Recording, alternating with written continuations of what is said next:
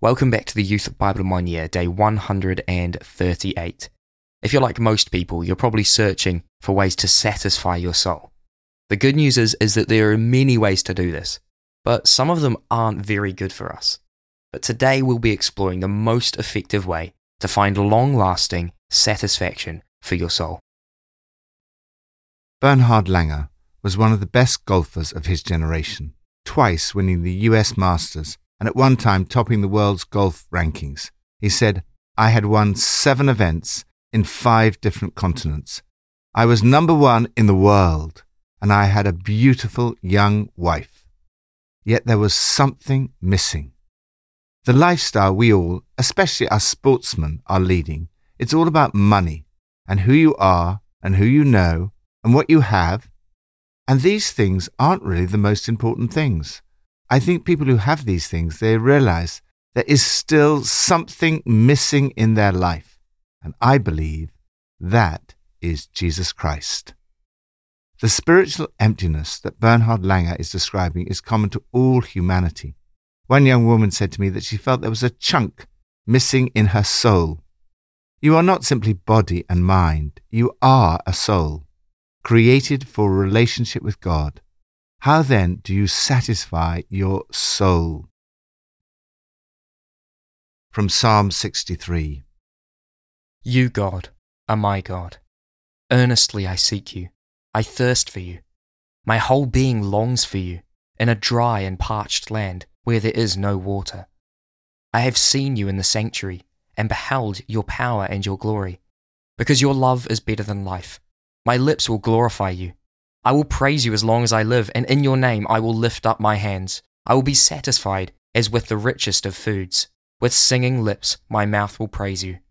On my bed I remember you. I think of you through the watches of the night. Because you are my help, I sing in the shadow of your wings. I cling to you. Your right hand upholds me.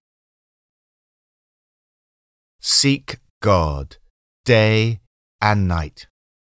Spiritual food is just as real as physical food, and it satisfies us in a way that cannot be satisfied by anything physical.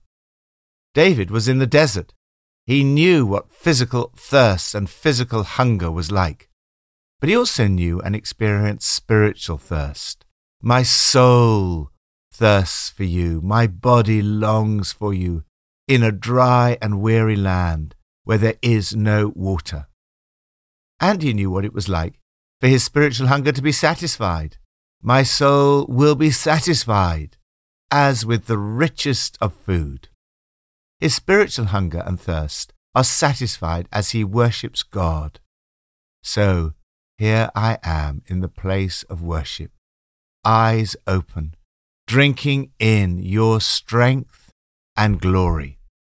He lifts his hands as an expression of adoration, reverence, and surrender. Because your love is better than life, my lips will glorify you. I will praise you as long as I live, and in your name I will lift up my hands. Lifting up hands is the oldest gesture of prayer. As Pope Benedict wrote, this gesture is the radical form of worship. To open oneself to God, to surrender oneself completely to Him. What do you do when you can't sleep, or you have wakeful moments in the night? David says that he worships and praises God. I remember you upon my bed and meditate on you in the night watches. As he pours out his heart in worship day and night to God, David discovers strength and support. He writes, "Because you are my help, I sing in the shadow of your wings. My soul clings to you. Your right hand upholds me." Lord, I seek you today. Thank you that you satisfy my soul as with the richest of food and quench my spiritual thirst. Thank you that your love is better than life. New Testament from John 10. Then came the festival of dedication at Jerusalem. It was winter, and Jesus was in the temple courts, walking in Solomon's colonnade. The Jews who were there gathered round him, saying, "How long will you keep us in suspense? If you are the Messiah, tell us plainly." Jesus answered, "I did tell you, but you do not believe.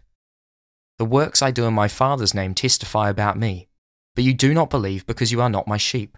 My sheep listen to my voice. I know them, and they follow me. I give them eternal life, and they shall never perish. No one will snatch them out of my hand. My Father who has given them to me is greater than all. No one can snatch them out of my Father's hand. I and the Father are one." Again his Jewish opponents picked up stones to stone him. But Jesus said to them, "I have shown you many good works from the Father. For which of these do you stone me?" "We are not stoning you for any good work," they replied, "but for blasphemy, because you, a mere man, claim to be God." Communicate with God through Jesus. How do you and I communicate with God? Communication with Jesus is communication with God. Those who met Jesus understood he was claiming to be God. When he said, "I and the Father are one, and the Father is in me, and I am in the Father," there was no ambiguity in the ears of his hearers. His opponents understood it as blasphemy, because you, a mere human being, claimed to be God, and they picked up stones to stone him. Jesus communicated with his disciples, and he continues to communicate with us. He says, "My sheep listen to my voice. I know them, and they follow me." We see here the marks of a true Christian. First, believing in Jesus. There's a contrast in this passage between those who believed in Jesus and those who do not believe. Belief in Jesus means believing in him when he says, "I am God's Son," and putting your trust in him. Second, knowing Jesus. Jesus says, "My sheep listen to my voice. I know them." To be a Christian is to recognize and follow the voice of Jesus. This is what defines a Christian. Not so much knowledge about Jesus, but actually knowing him. This is then followed up by the wonderful declaration that Jesus also knows us. Third, following Jesus. Jesus says, "They follow me." It affects your life. As Jesus says elsewhere, "By their fruit you will recognize them." James wrote, "Faith by itself, if it's not accompanied by action, is dead." The primary evidence of faith is love.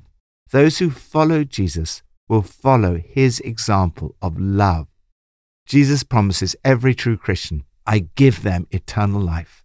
This is not just about quantity of life, it's also about quality. Jesus satisfies our spiritual hunger and thirst. In a relationship with Jesus, we find this deep soul satisfaction that cannot be found anywhere else. Jesus promises that this relationship with him will go on forever. It starts now, but it is eternal. Those who follow Jesus will never perish. This is a gift. I give them eternal life. It cannot be earned, nor can it be lost. Jesus promises no one can snatch them out of my hand. No one can snatch them out of my Father's hand.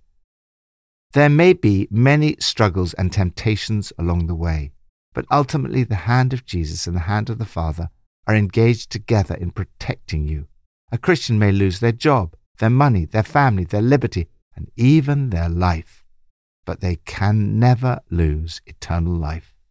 Thank you, Lord, that I can listen to your voice, that I can know you, and that you give me eternal life. Thank you that you promise I will never perish, and that no one can snatch me out of your hand.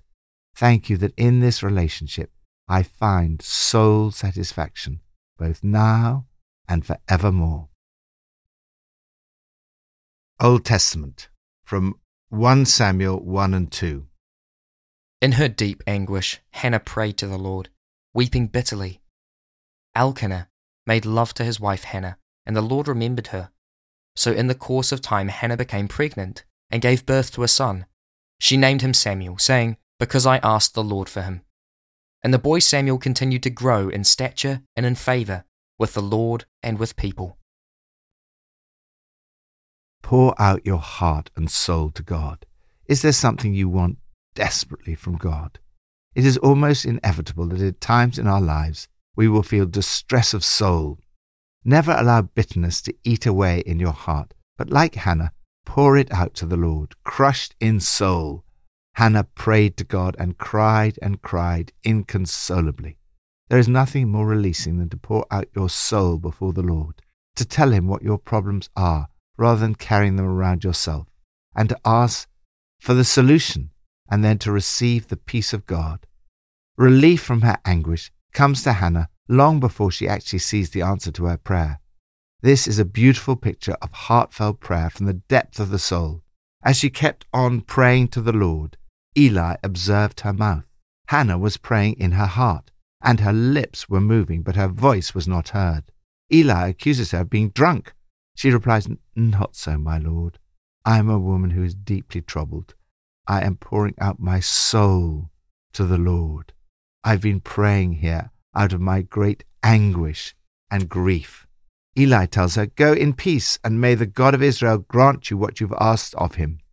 And as she left, her face was no longer downcast. She ate heartily, her face radiant.